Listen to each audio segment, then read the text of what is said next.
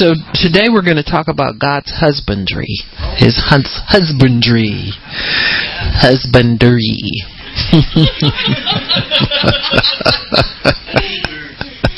Mr. Perry's all excited about it. I don't know what got him wound up, but hey, whatever floats your boat. But I think he thought we were going to say God's husbanding. Same thing, husbandry.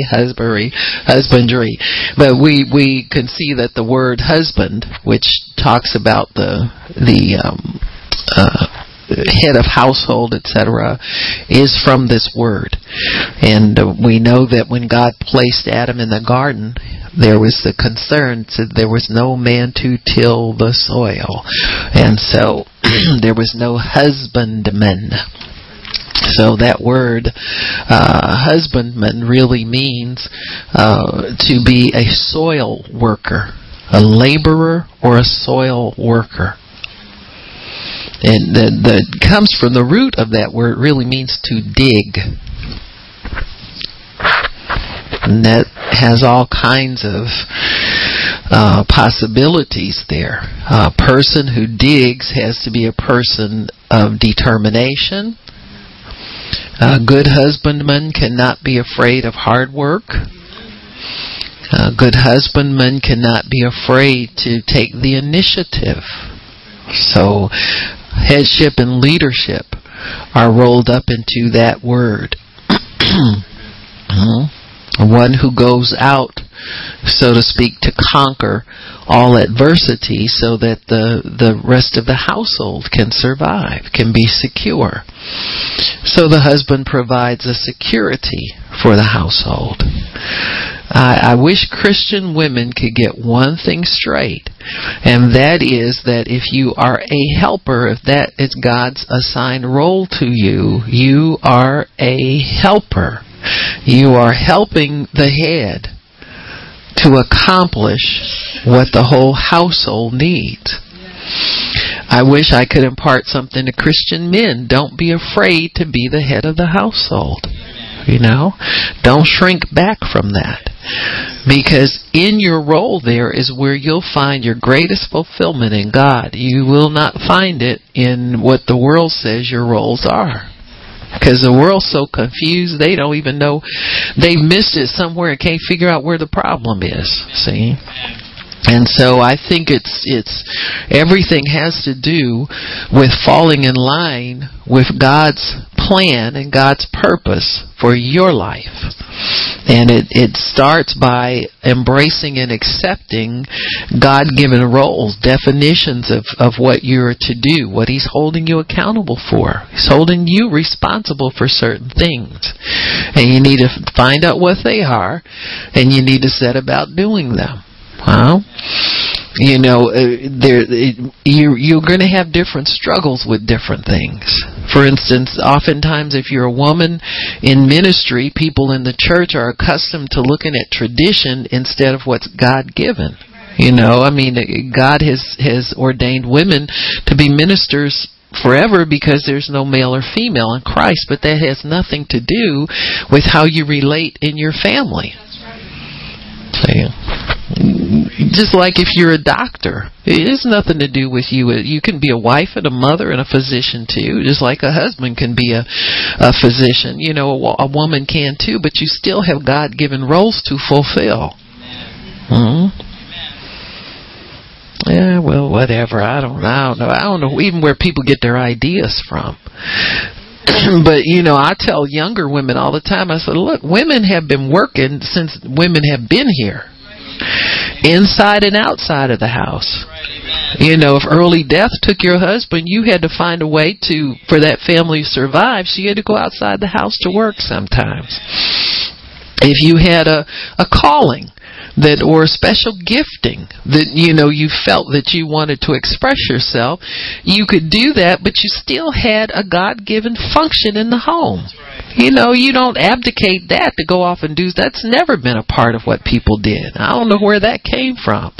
That you could just go off and dump your kids off somewhere and it's okay. It's not okay. It's not okay all the time. I don't think women should be so quick to quit on a marriage just because they think they can get their own paycheck. That, to me, that's defeating the purpose of, come on now. It's two are better than one.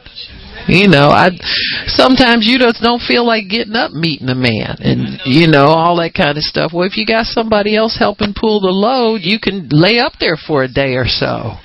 But when it's you by yourself, you got to go hit it every day.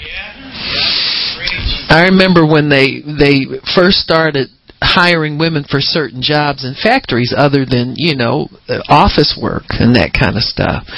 And I remember a friend of mine, she was saying her niece had moved. She said, well, she moved, I was in Cleveland, and she said she moved to Detroit and got her a job in the factory. She said, I look like a man, I smell like a man, I work like a man. You got me? I mean, she just came face to face with how that job had changed her, And so it's really hard sometimes to deal with all this social pressure, that you'll have in society. But, God never changes.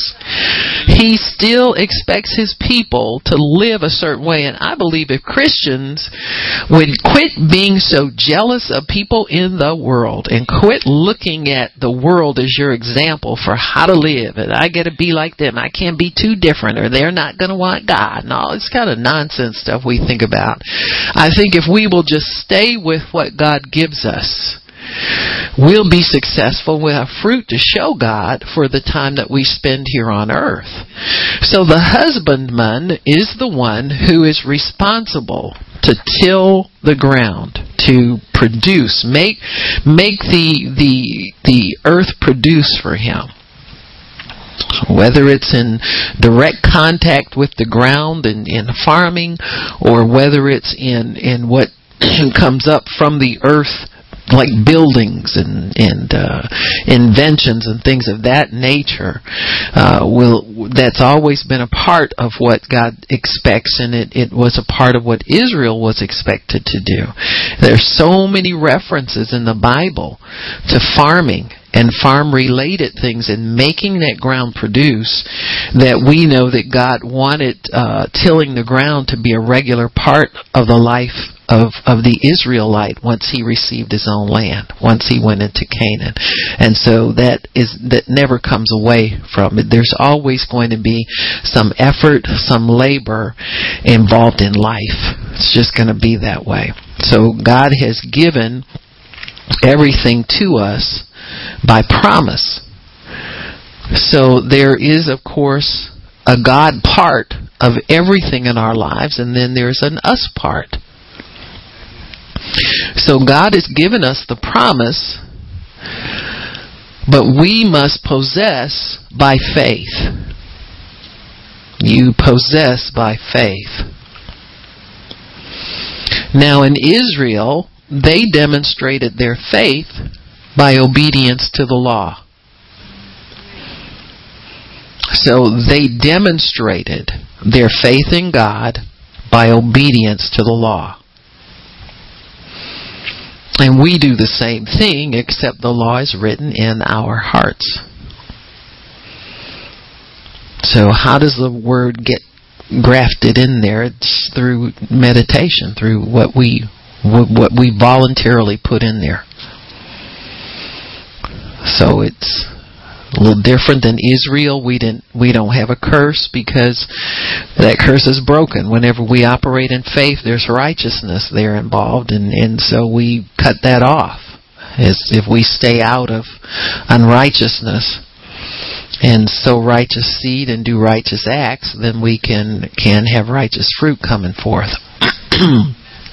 So the God part of things, if you'll turn to Joshua chapter 1, you'll see God always does his part. Joshua chapter 1 and verse 2, he says, Moses talking to Joshua, Moses, my servant, is dead. Now therefore arise, go over this Jordan. Whenever God talks to you, there's a promotion in it.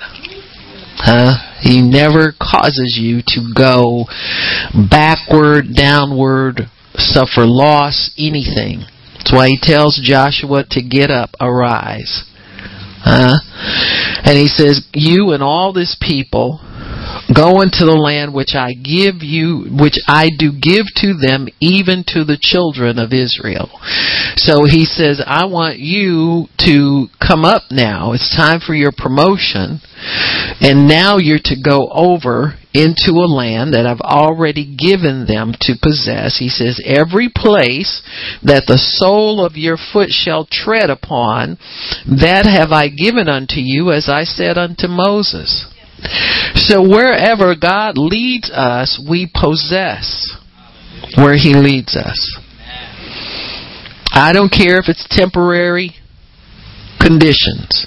If He leads you to stay at your mother-in-law's house for the weekend, you possess that.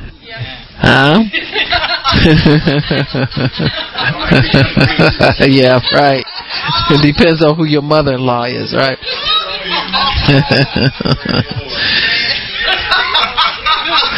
But you put God in charge of it. So if your mother-in-law is a godly woman, there's no conflict there, is there? So you shouldn't be afraid that you can't pray in your mother-in-law's house, or you can't worship God, or you can't bless your food.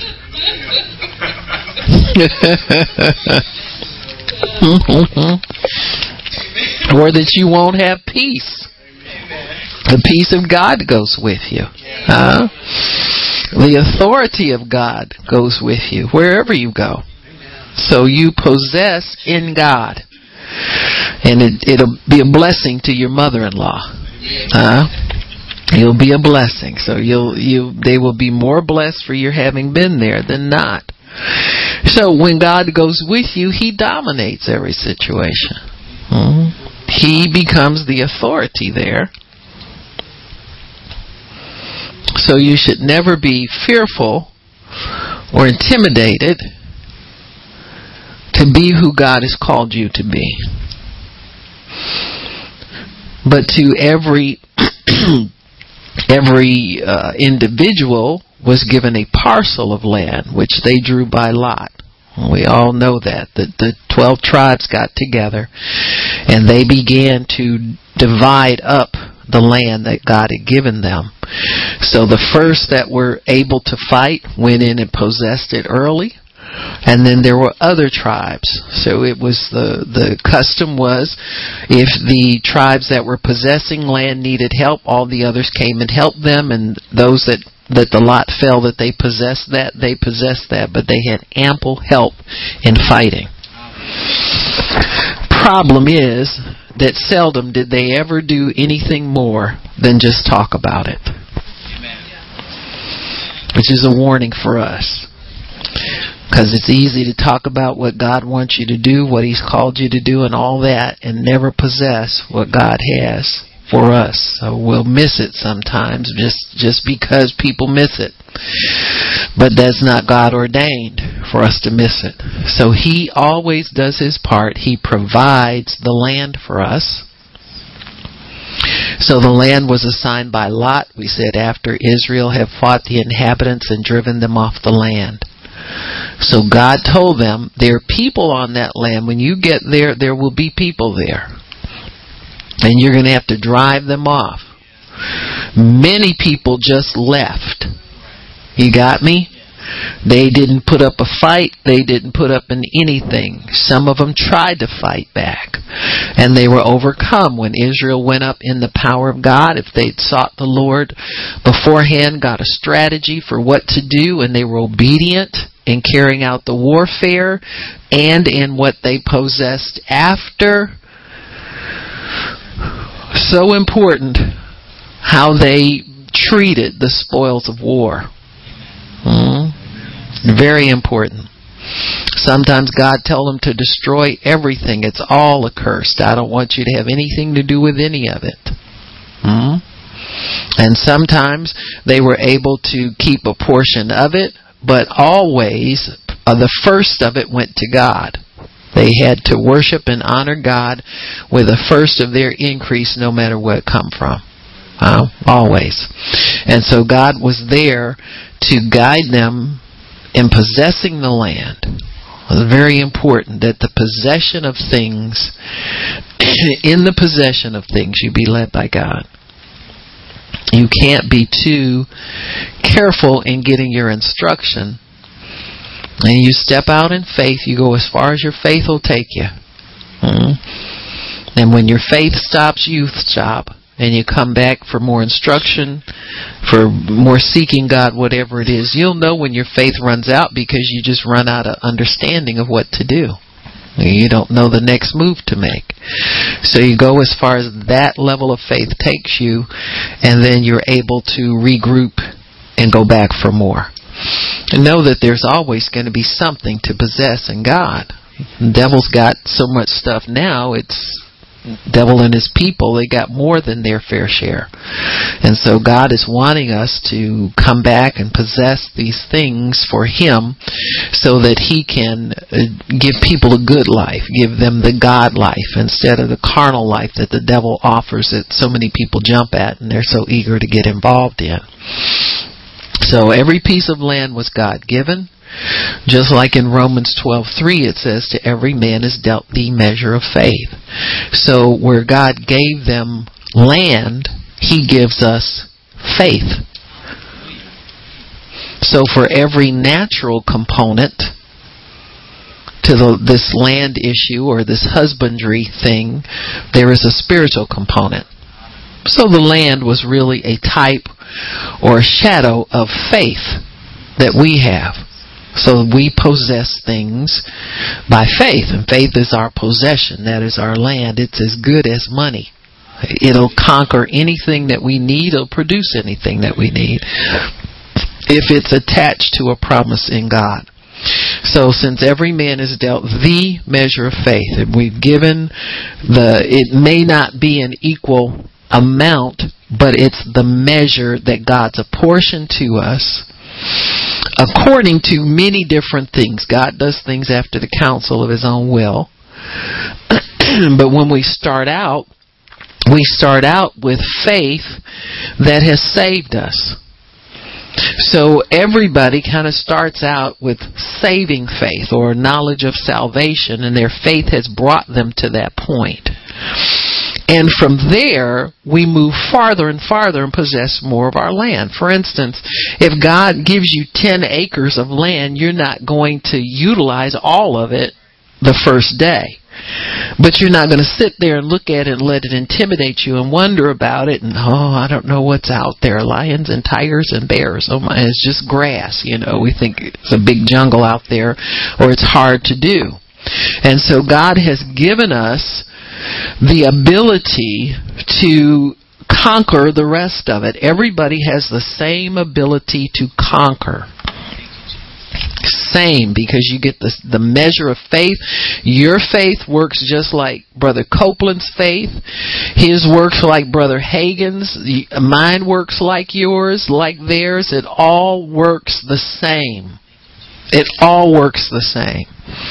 There is no great faith and little faith given to anybody. We start out with a level playing field. Everybody has the same measure.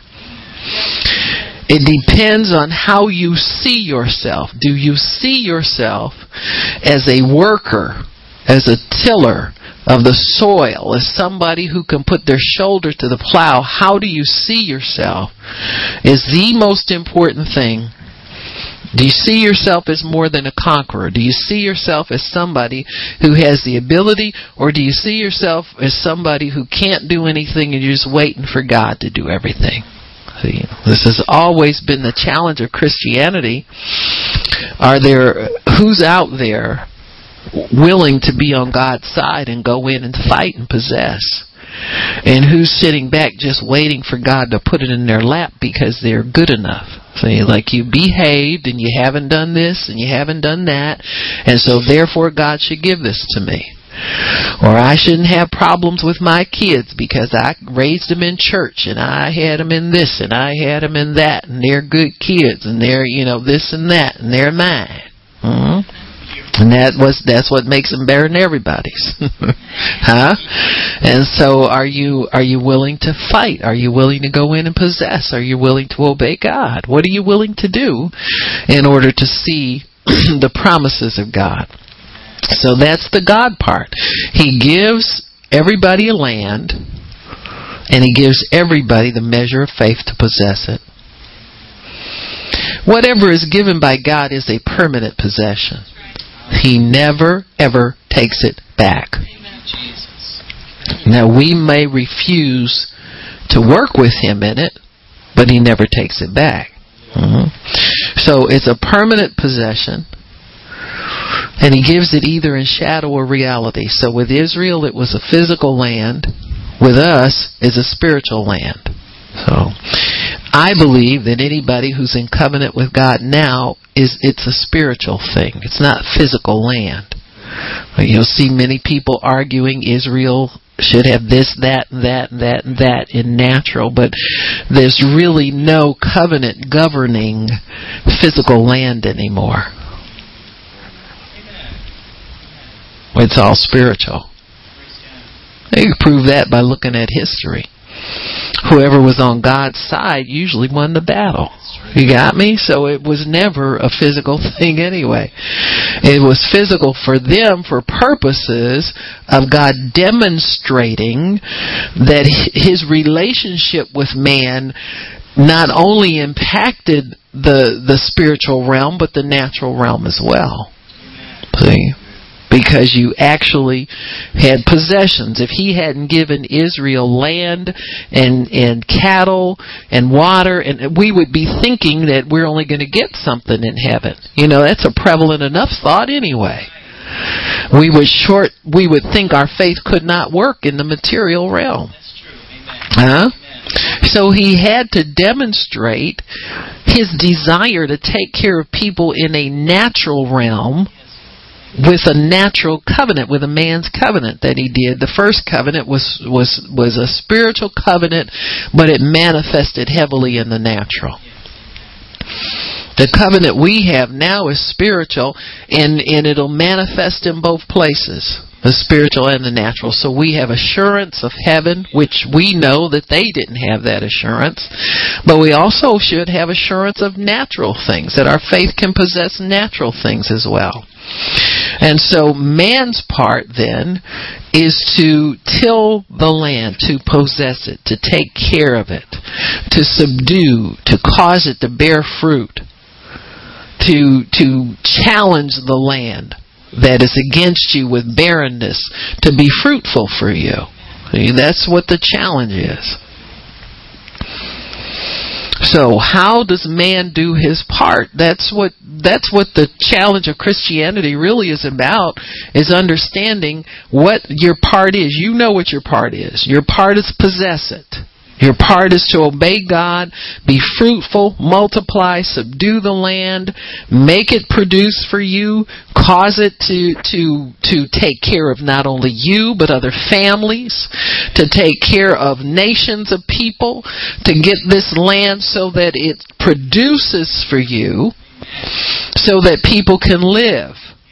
So that people can flourish, they can thrive, they can prosper. You want that land to produce so that it can increase to the maximum and put people to work, let people live good jobs, have good houses, give lands and so forth and so on. The ones who are willing to put their shoulder to the plow can prosper out of it. And so there are assignments, I think, on people, giftings in people that make it easy for them to cause this land to be, they can control the land, to cause it to produce, extract the good from the land, also take care of the land so that it produces more and more, so forth and so on.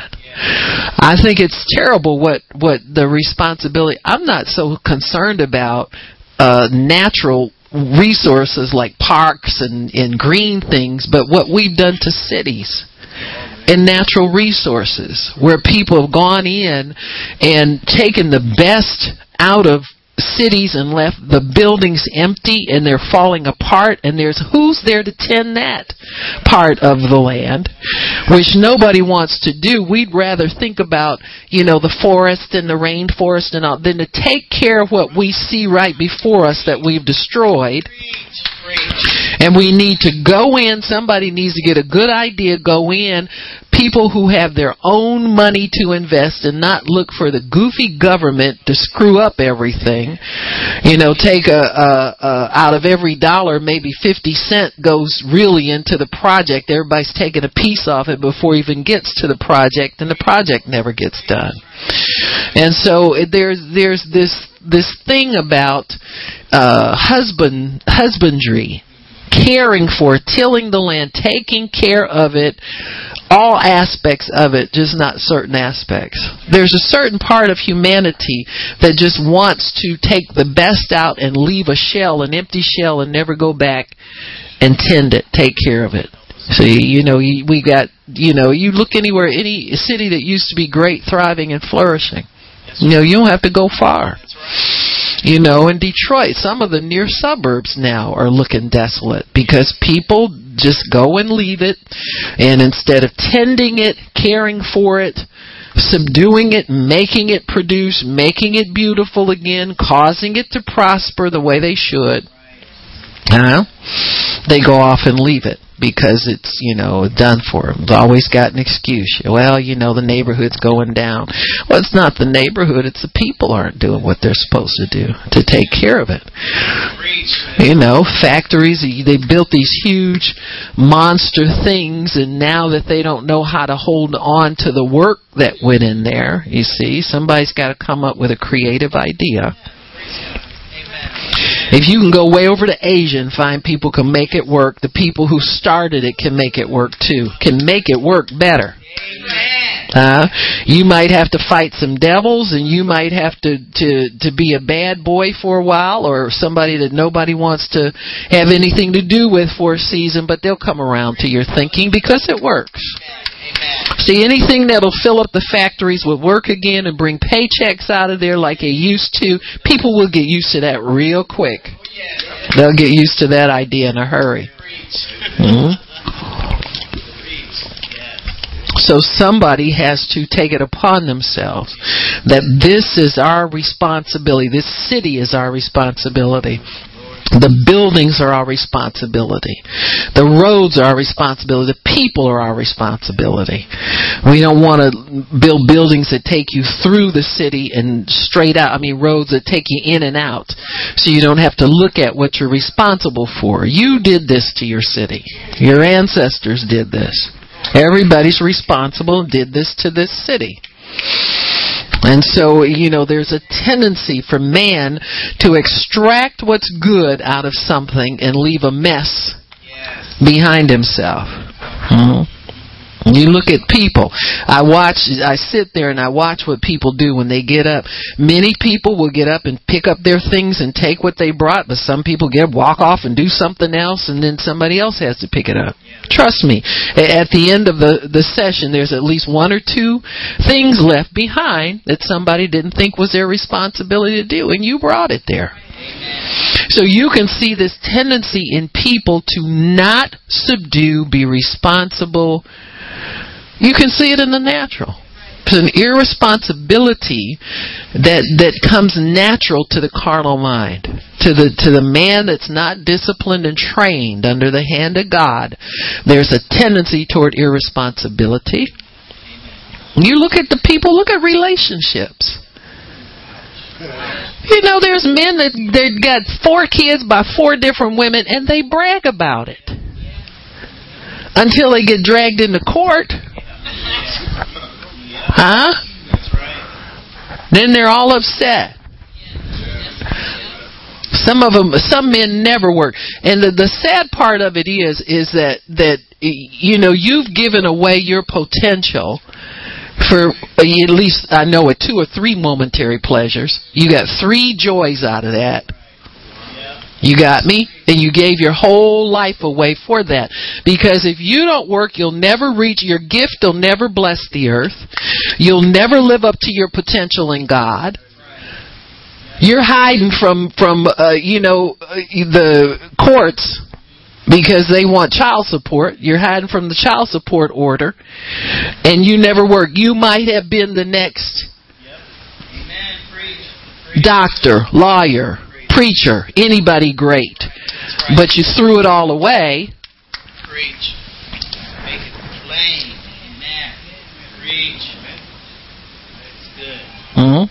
See, we got a lot of latent talent laying around here doing nothing. Amen. And the worst part of it, women encourage it. Preach. Preach. That's true. It's okay, baby. I got this and I got that. You ain't got nothing. You ain't got a brain and he ain't either. Amen. And who made you God that you could tell him it's okay for him not to fulfill what God put him on this earth to do? And tell him it's okay. I didn't create you. I don't know what's okay for you. I don't call the shots in your life. Huh? So you ain't getting in my bed and I ain't getting in yours. Preach. That's right. Amen. Yes. Where was I? Let me see. Where was I?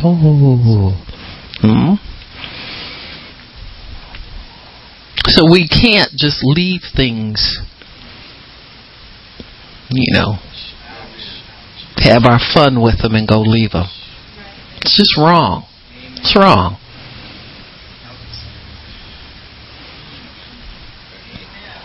The earth has been raped by man. They're just taking what was fruitful and what was good in her prime. She was a lot of fun, and now she's just an old broken down city, and we're going to go off and find new land. Fight over that. And get that broken down and go leave that. Got me? And so that's a common thought pattern in fallen man. And you've got to have some God renewal in there before you'll learn how to be a builder, how you'll learn how to create things and have a vision for prospering and making things, leaving things better off after you've touched them than worse off. Leave them better off than worse off. You see cities, sometimes it's a plot in the commercial and industrial aspects of a city. It's not always the residents that want to, make it a ghetto. People sometimes live where they can live, where they can afford to live. But you'll see commercial buildings that have been dilapidated for years. The city never made them fix them up. Never made them come up to code. Now you can't find the owner, so we can't tear them down. So we're stuck. We're products of our own, lack of concern and consideration and care and responsibility. See? When God gave man dominion, that's a responsibility. That's not go in and take what you want, rape a city, and just leave it in shambles. And then say, well, what are we going to do? People are leaving here in droves. Now they're leaving the state. What are you going to do now? You ran somewhere else in the state, and now people are leaving the state. And so, is there somebody that has an idea, a concept to rebuild? That's what people are looking for.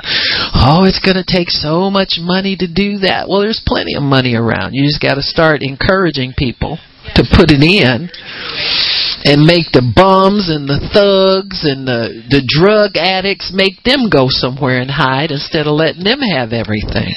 The devil loves to have stuff like that because he can scare everybody. All he needs is one person in a hoodie and somebody wants to pull a gun on him and shoot him. You got me? So we got a whole city full of young people with hoodies running around. That's what the devil does. After he drives the people out with the money and the ones that can put money into it and fix it up, and they take the money out, then the drug addicts and the thieves and the thugs come in, and nobody wants to be around them.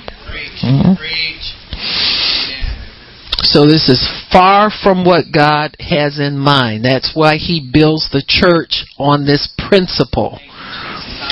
of tilling the soil, causing it to produce, subdue, and replenish. Not just subdue and take and run off, but subdue and replenish the earth.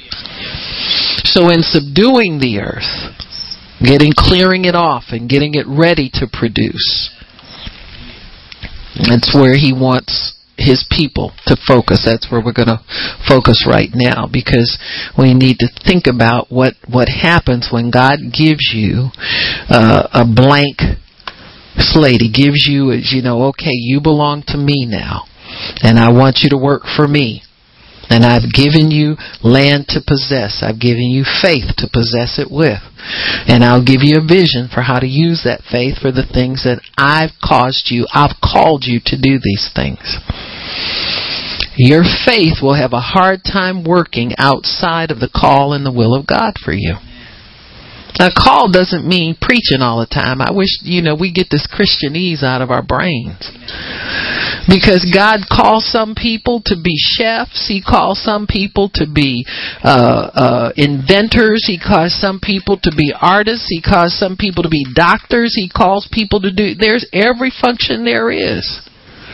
When Israel, when they built the first church, He had the people who were artisans. They were very much needed, because you needed people who could work in metal to build the things of the altar. Every skill that was representative there was used. There were dressmakers and people who could make tents. They were needed for that. They needed people who knew how to raise and farm and slaughter animals and how to preserve food. And every skill that was necessary was called for and needed. It's the same thing now. Nothing's changed. People always need carpenters to build houses. They're always going to need bricklayers. They're always going to need electricians. They're always going to need people who can feed those people. You got me? Everything's needed anymore. So there's no skill that God doesn't have a use for. He called you up with that skill so that you could develop it for Him, for some work that's going to be good for humanity, that's going to do humanity some good. So we prosper we subdue the land or possess the land through spiritual contact with God. You cannot be a possessor without relationship with the one who strengthens you to possess and gives you wisdom to possess. You don't get anything outside a relationship with God. So you must have spiritual contact with God for a number of reasons. Not just so you can brag about how long you worshiped God and you felt good, but while you're up there talking to Him, find out how to take Him with you everywhere you go. You got me? So it's a continual contact with God. And the Bible says Enoch walked with God. Adam walked with God. In other words, you didn't just sit down there and feel His presence and then go leave. You found a way to take Him with you. You walked with Him. How do you walk with God?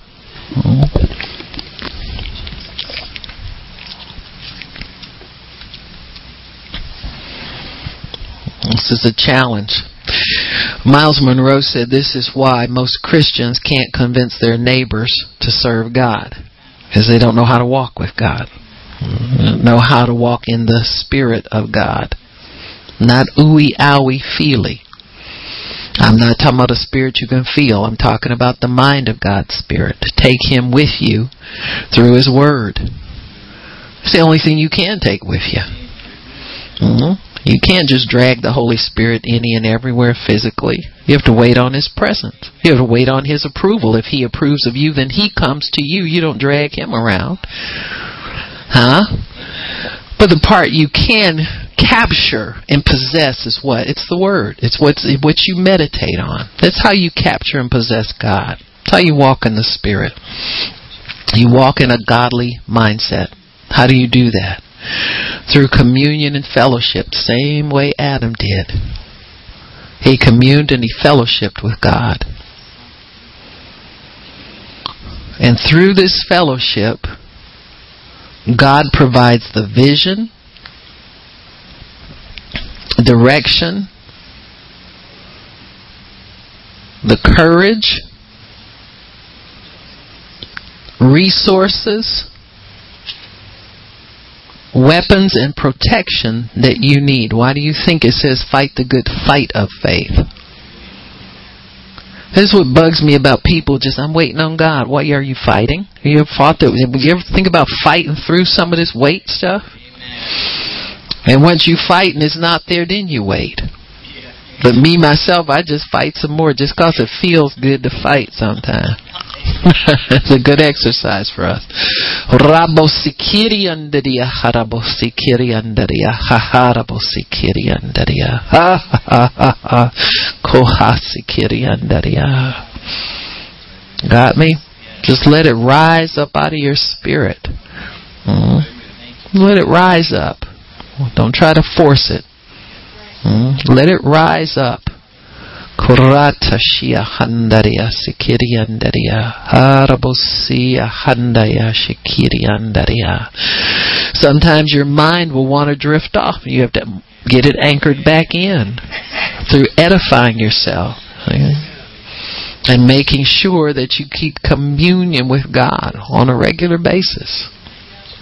So He supplies all of that through communion and fellowship with God. If you don't have direction, if you don't have resources, if you don't have, you need to get back in there and commune with Him some more. Don't sit up and wonder.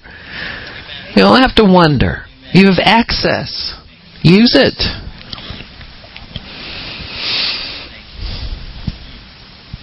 Daniel 11:32. The benefits of knowing God.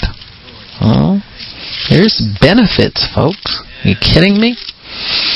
We will look at these people of old, man, if they could have this strength in God and they even weren't spirit filled, they didn't have anything, hardly. It's just, amazing to me sometimes what God will do through just us being faithful and utilizing what we know, a little bit that we know to do. He says, but the people that do know their God, is knowing Him, is communion and fellowship. Have a comfort that you can draw from Him, that you're never without answers, that you're never without an option, you're never alone, you don't run into a brick wall. Nothing can stop you. And He said, the people that do know their God shall be strong and do exploits. Now, if you have a King James Bible, that word exploits is in italics, which means they don't know what word they use there. They just said exploits because they said, well, that probably sums up everything that could possibly be done. Amen? And be strong. They'll know their God, will be strong and do exploits. There's nothing that will be able to stand before you like He told Joshua. Nothing. It'll all fall. If it tries to oppose you from going in the direction I send you, it's going to fall right in front of your face. You got me? So when He says you'll be strong, you'll do exploits, that's what He means. But it comes from knowing God. And if you get to the place where you don't have an answer, you know where you go for one and you go immediately for more. You hasten to the throne so that you can find these answers. You can find what you need. You come away with something in God. You don't just pray in tongues and pay your dues and get it over with. That's your entry into relationship with God. So you need to understand that you're edified by that. And don't be so quick to walk away from it. You got me? To me, it's kind of sometimes, I'll sit and I'll listen to conversation. I know when to wrap it up. That's why I call it that. Too much. Because you just been in the Spirit of God and now you're in there talking about some old carnal nonsense. I'm thinking to myself, I'd keep that as long as I could. Man, you get out there in the streets and the devil's going to strip it off of you soon enough. That's true. While you get around your brothers, y'all rob each other of the... I'm serious. That's your time to do what you want to do, but think about it. You think about, don't let your conversation deteriorate so far down that it's hard to get it back up again. You know, you just stay, let the Spirit of God linger. That doesn't mean y'all got to preach to each other. Sometimes just eat your stuff, shut up, and come on back in here and worship some more. Everybody needs to say amen to that, because it makes no sense to me. Just been praying for an hour, and that leaves you that quick. Makes me wonder if you were in the Spirit at all when you were praying, or just waiting to get over there and have your bagel. You know, it's a thought. It's just something to think about, huh? This is to help you.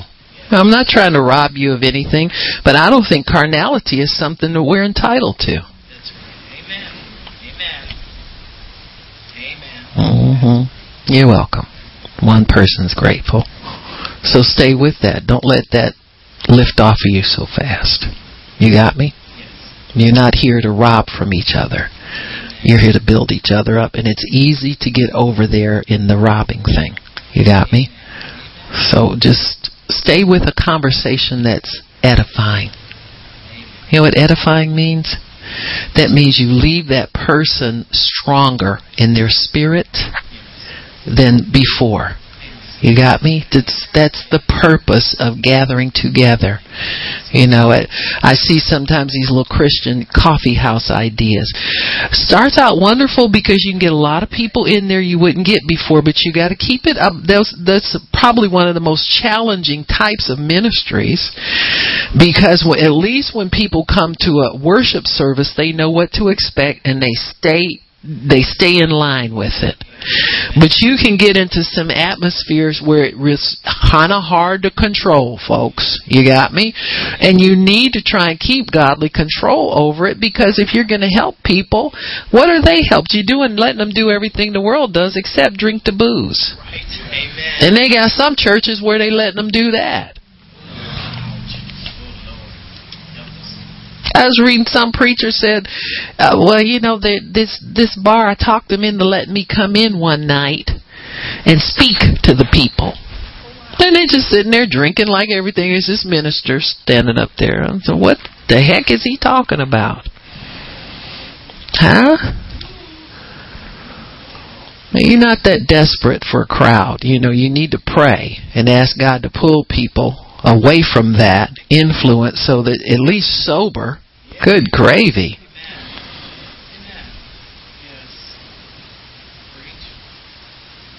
Now, I've known some people that God sobers them up real quick, but you don't go into a bar full of people and expect them to get sober. I mean, who you think you are?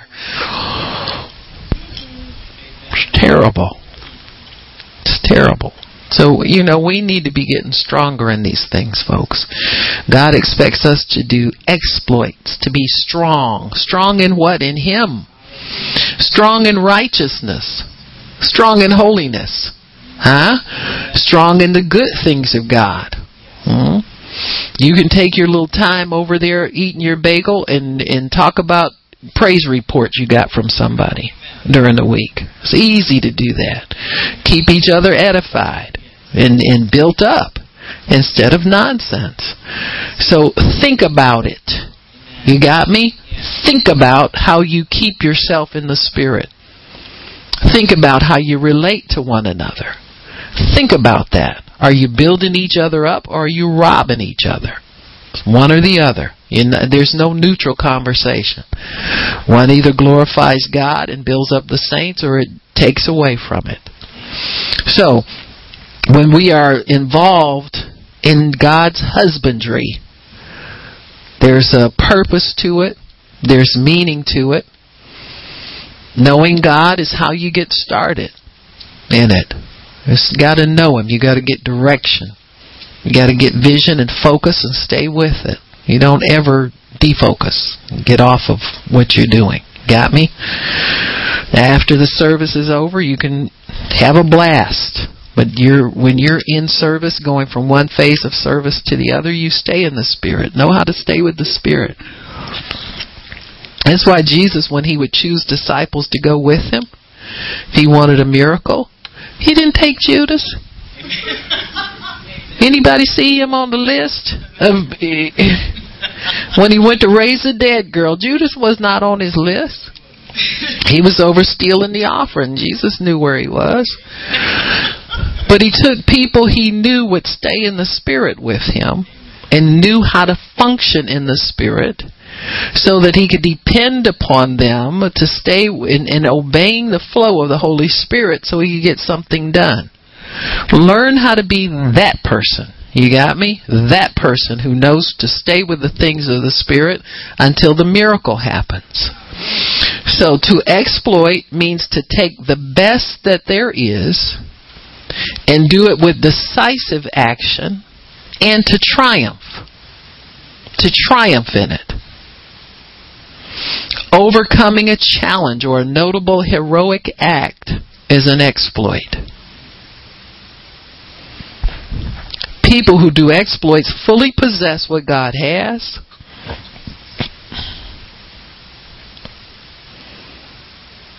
And everything prospers and flourishes around them. They don't have a trail of destruction. They have a trail of good fruit. You got me? Now, I'm not saying they don't have challenges or, difficulties with one person or another. But the majority is good fruit.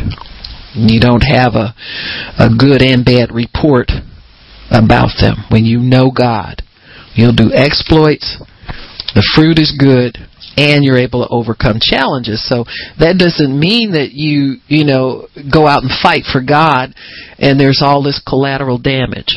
You got me? You go out and fight for God and there's good fruit resulting from it. You got me? The only enemies you have are the ones who are God's enemies. You attempt to make amends with people and to reconcile with them wherever possible. You live like a responsible Christian. You live responsibly. So, now before the land is tilled, the good farmer always waits for rain.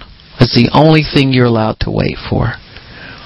After it rains, then you're free to go and plow. So what is rain? We'll talk about that for a bit. I'm going to read you something from Manners and Customs of Bible Lands. It talks about the Middle Eastern system of growing and harvesting. It says preliminary preparation for planting the grain. In other words, sowing your seed. How do you prepare for that? Now, mostly we're just taught to sow it. Grab the word and sow the seed. Sow a seed for your need. Waiting for rain before beginning to plow. It says in Palestine, plowing is done after the early rains have softened the earth. Psalm 65:10 talks about the farmer waiting for the early rains and the latter rains. Sending the rain is God's responsibility. The wise farmer knows when to plant. He knows his soil. In other words, you know your heart.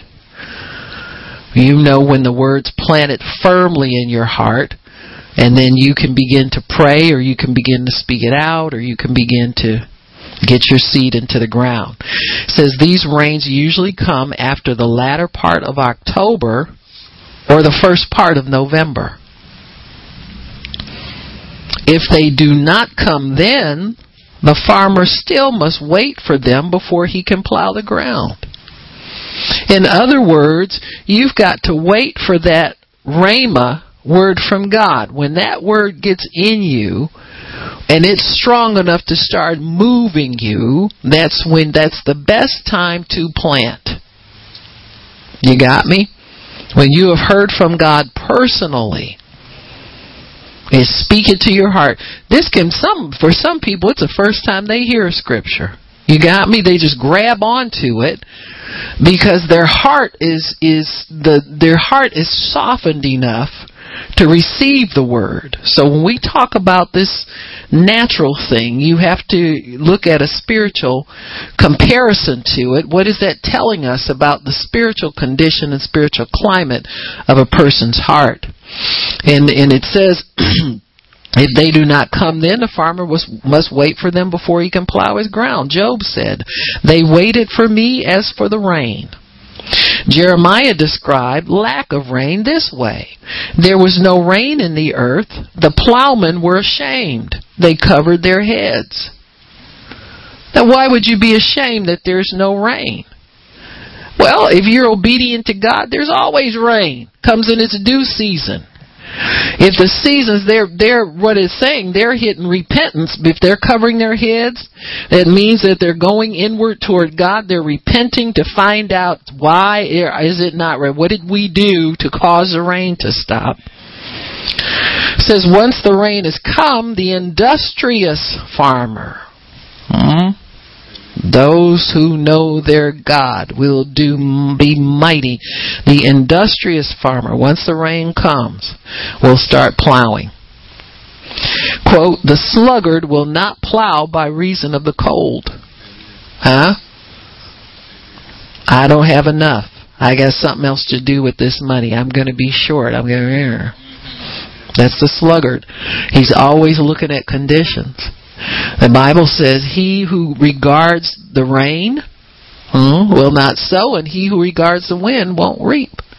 You can't regard conditions. Even if it's still raining and that soil is ready to be plowed, you got to plow in the rain.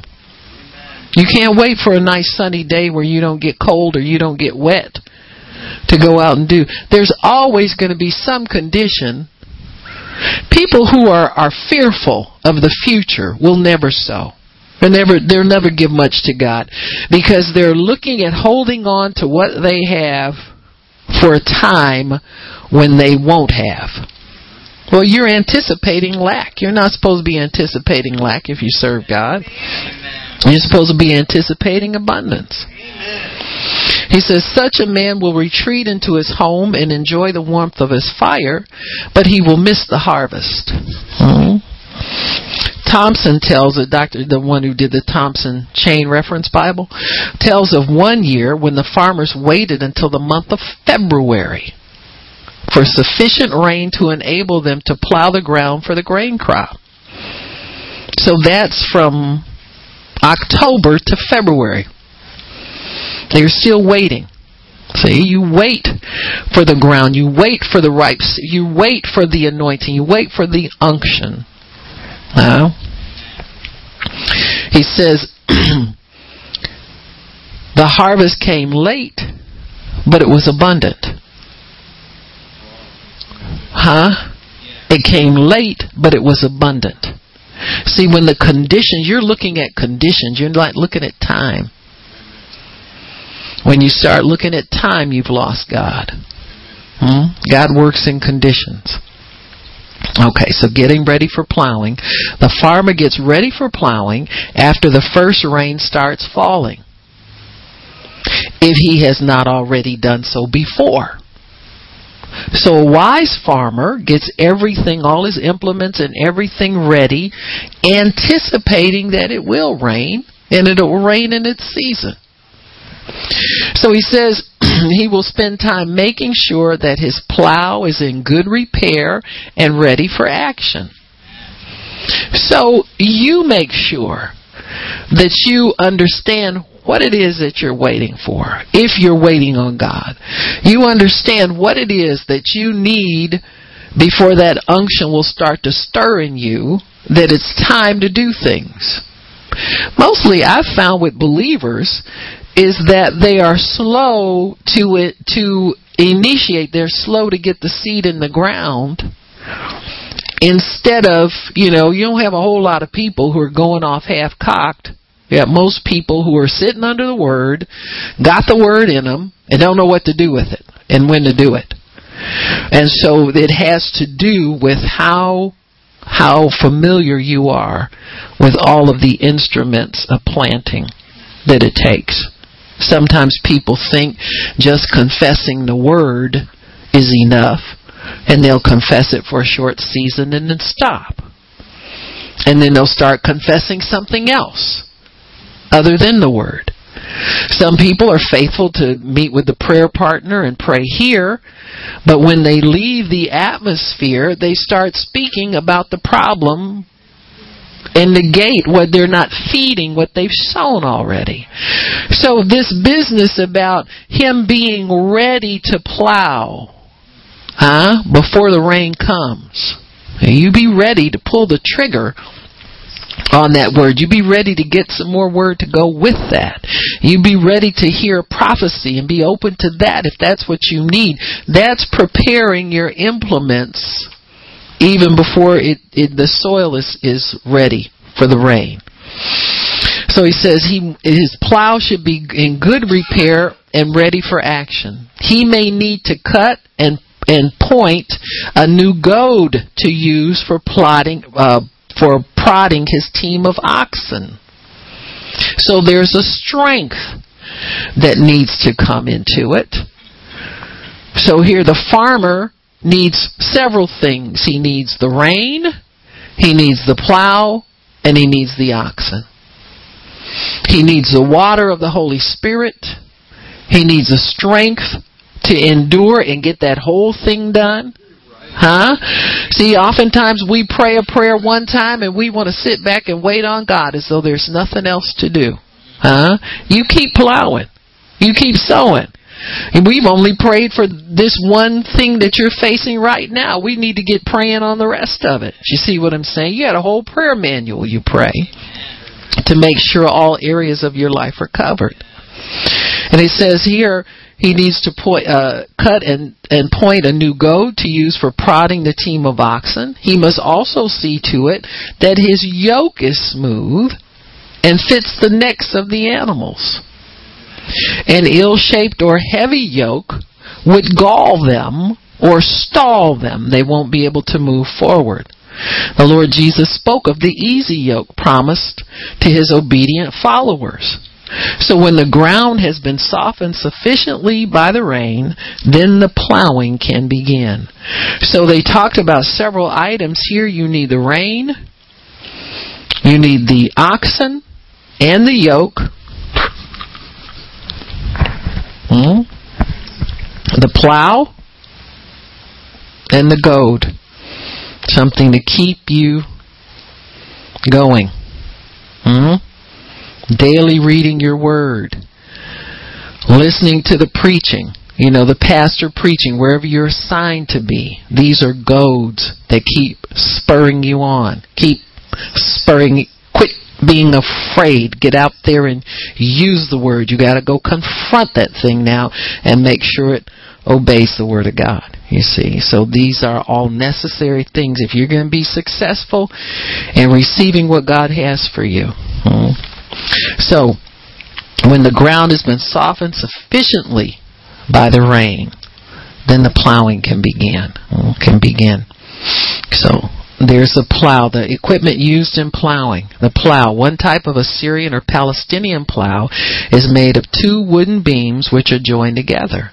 And at the front end it is hooked to a yoke, and at the rear end it's fastened to a cross piece, the upper part of which serves as the handle. The lower part holds the iron plowshare or coulter. Even today, many may be seen in Bible lands plowing with what might be termed a forked stick. Bible writers often mention iron plowshares. These plows could, without much work, be changed into swords for warfare. So the farmer was also a warrior. You got me? You just don't sit and wait for the crop to come. What are you going to do about the birds that come to eat up your seed? What are you going to do? All of these things had to be taken into account. What are you going to do about robbers that might want to come and take your oxen, your implements, all this kind of stuff? So you have to be mindful of enemy tactics against your harvest. They're always present there. And so he had to have his weapon out in the field with them. The Joel 3:10 talks about beating your plowshares into swords. Exactly the reverse of this prophecy was suggested by both the prophets Isaiah and Michael, predicting a time of peace where you reverse it and take the swords and make them into plowshares. Got it? So the other part of this was the yoke. We talked about the plow. The other part, the yoke, is a rude stick that fits the necks of cattle. 2 straight sticks project down each side, and a cord at the end of these sticks and underneath the cattle's neck holds the yokes on the necks. These yokes are of wood, are often spoken of in Scripture. Okay. Then there's a goad. A goad is carried by the native plowman today and is also used in Bible times. It's a wooden rod varying in length from 5 to 7 feet with a sharp point at one end. With this, the farmer can hurry up his slow-moving animals. It was such an ox goad that was used by Shamgar in slaying 600 Philistines. The conviction of sin that came to Saul of Tarsus and led to his conversion was compared to the pricks of an ox goad. So the goad that God uses is to pull us into His will. To keep us from going our own way. That's what it did for Paul, to bring us to repentance. You go your own way because you think you're right. You need to change your mind. Say, God, you know what? I'm sorry. I've been pulling against you. I'm not right. I'm wrong here, so I'm going to turn it around and get myself straightened up. Animals used in plowing. The use of oxen. In Bible times, oxen were used almost exclusively for plowing. Why? Because they're the strongest ones you could get. For this reason, the expression a yoke was used by the Hebrews to mean the measure of land which a yoke of oxen could plow in a day. Oxen, as the Hebrews used the term, meant both sexes of animal, cows being used as well as bulls for purposes of draught, but the latter were castrated. In other words, the bulls were not, if you had a cow and a bull together, what are you going to have? Trouble, and nobody thinking about the plow if the cow's in heat. Alright, so they would castrate the bull. If your eye offends you, you tell me you won't get it done today. This explains the reason for the law specifying concerning a heifer to be used for sacrificial purposes, that it be one upon which never came a yoke. So it would have to be not a beast of burden, but a beast of sacrifice. The law of Moses forbade plowing with an ox and an ass yoke together. Well, you can see the trouble you're going to have there. The ox is the strongest. The donkey's stubborn. So you're not going to get much work done out of them two. The Apostle Paul spoke of the unequal yoke in connection with partnership between believers and unbelievers. Today, the Arabs usually make use of oxen in plowing, but sometimes utilize camels, occasionally yoke together an ox and a donkey, a camel and a donkey. So, yeah. But the Hebrews knew better. They knew they couldn't get much work. You just slow the ox down. You want to be freed up. You be careful who you agree in prayer with and what you agree on. You get these stubborn people, you want somebody who's under authority. You're not going to get much done with people. Well, I think we ought to pray this and we ought to pray that. Whatever. Rebellious people always want to pull you their way. I don't know why the spiritual people don't step up and just start rebuking folks. Say, no, we ain't praying like that. You're wrong. Praise the Lord. All right. So, preparing the soil for the crop. Do I want to go there? All right, we'll do this last one on plowing. The plowing of the ground in Oriental fashion is quite primitive. The plow, which at at best, is a slight implement, can be carried if necessary 2 miles to the farmer's place of work, so it's not very heavy. Of course, by comparison with modern plows, it could be said merely to scratch the surface of the soil. The plowman holds the one handle of the plow with one of his hands while he carries the goad in the other, with which to prod the animals. Jesus said, "No man, having put his hand to the plow and looking back, is fit for the kingdom." So you're holding the plow and you're holding the goad, but you're looking... You're working in a direction where you have no vision. Which this is probably one of the things that is most beneficial to the farmer, is his vision. Because you don't look at the work, you look at the harvest. See, if you don't keep your mind focused on what that work's going to produce, you'll get discouraged by the work that you have ahead of you. You look at a whole empty field and, you got to have a mind to the harvest. I believe part of what God does with them waiting for the rain to come is to motivate them to stay focused on the harvest. See, sometimes the longer you have to wait for something, the greater your vision can come of it. Your vision can be increased, it can be stirred up, it can be made more real in the waiting process, especially if you're meditating on God. You say your farmer sits there and he looks at an empty field and he begins to envision wheat growing there. He begins to envision himself harvesting that wheat and sorting it and selling a portion of it and eating and putting it away. And this is what you focus on in the waiting period. You don't sit up there and think about, well, what am I doing wrong? If why don't God give me something? How come I ain't like everybody else? And he get that old Pastor Barb stuff. And you got me? Amen. See, you don't cloud your brain up with... You envision. Part of that waiting is for your benefit. If you know how to use it right, you can envision greater things in God. He can drop an expanded vision on you. You might have thought you were only going to do that portion. But you know what happened? Your neighbor got discouraged because the wait was so long and he abandoned his property, and now you have an opportunity to possess that, and they're going to let you plow that. You got me? And so there are all kinds of opportunities that we can have if we'll learn how to stay with the focus and the vision that God has. He's not setting you up for some failure. He's not setting you up to be shortchanged. He's setting you up to possess. He knows when somebody's going to drop out and be weak about something, and you can be there to gather it if you'll stay with it. You got me? He will never disappoint you. So, let me see. No man having put his hand to the plow and looked back is fit for the kingdom of God. He described the operation accurately as saying hand, that is one hand rather than two hands, as in the case of the Western farmer.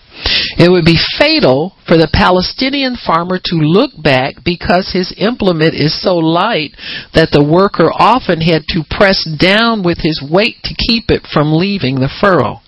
And so this is something that you do not engage in casually, is what God's saying. This is not something you just put in your time and wait for God to do his bit. This is something that takes your 100% focus and concentration.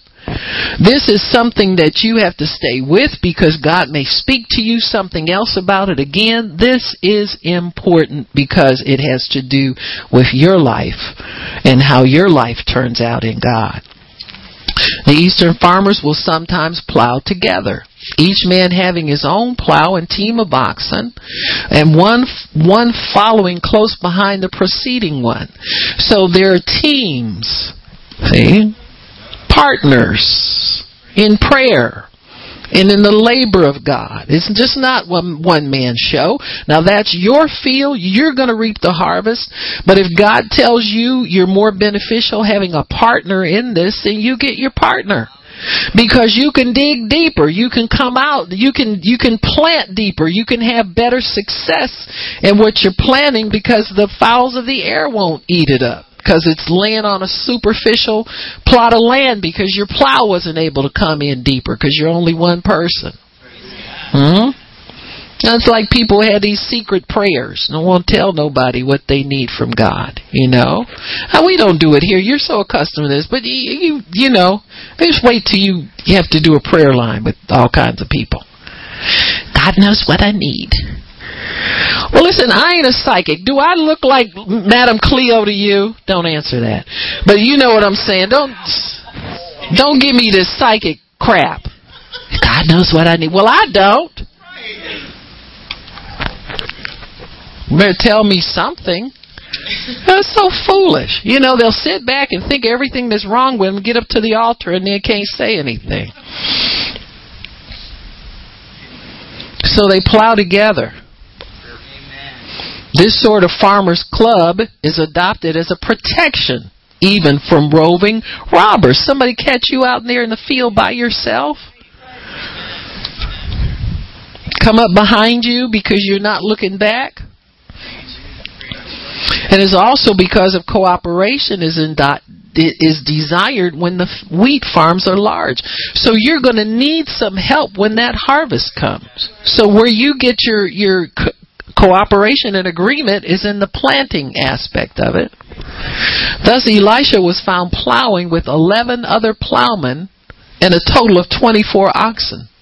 So they had a large club of plowmen to make the work easier. God wants to do everything for us to make the work easier. Make it easier. In Eastern farmers, fertilizer is seldom used. Did you know that? Fertilizing, the Eastern farmer seldom adds fertilizer to his soil in raising grain. And they got sandy soil there in many places. And rocky soil. Many a hillside used by the farmer for his crop has a quantity of small, soft limestone scattered over it.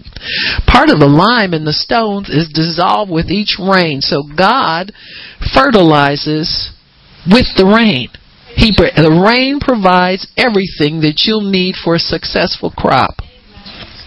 So you don't need to go and sow $50 to Benny Hinn just to ensure that you're going to get an answer to your prayer. You understand what I'm saying? Now, if you want to give to him, God tells you to do it. That's between you and God.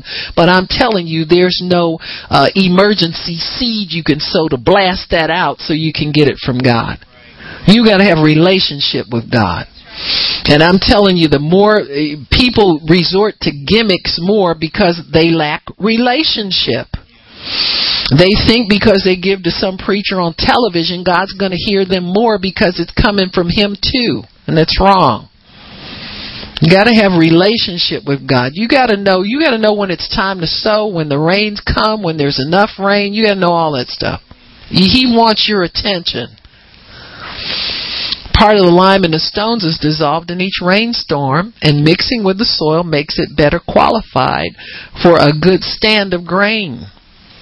These stones take care of the liming of the soil. Modern Jews returning from the West to their farmland are adding various chemicals from the Dead Sea as fertilizer for their soil, but there is no mention in the Bible of fertilizing the ground for a grain crop. So once that rain comes, that takes care of everything.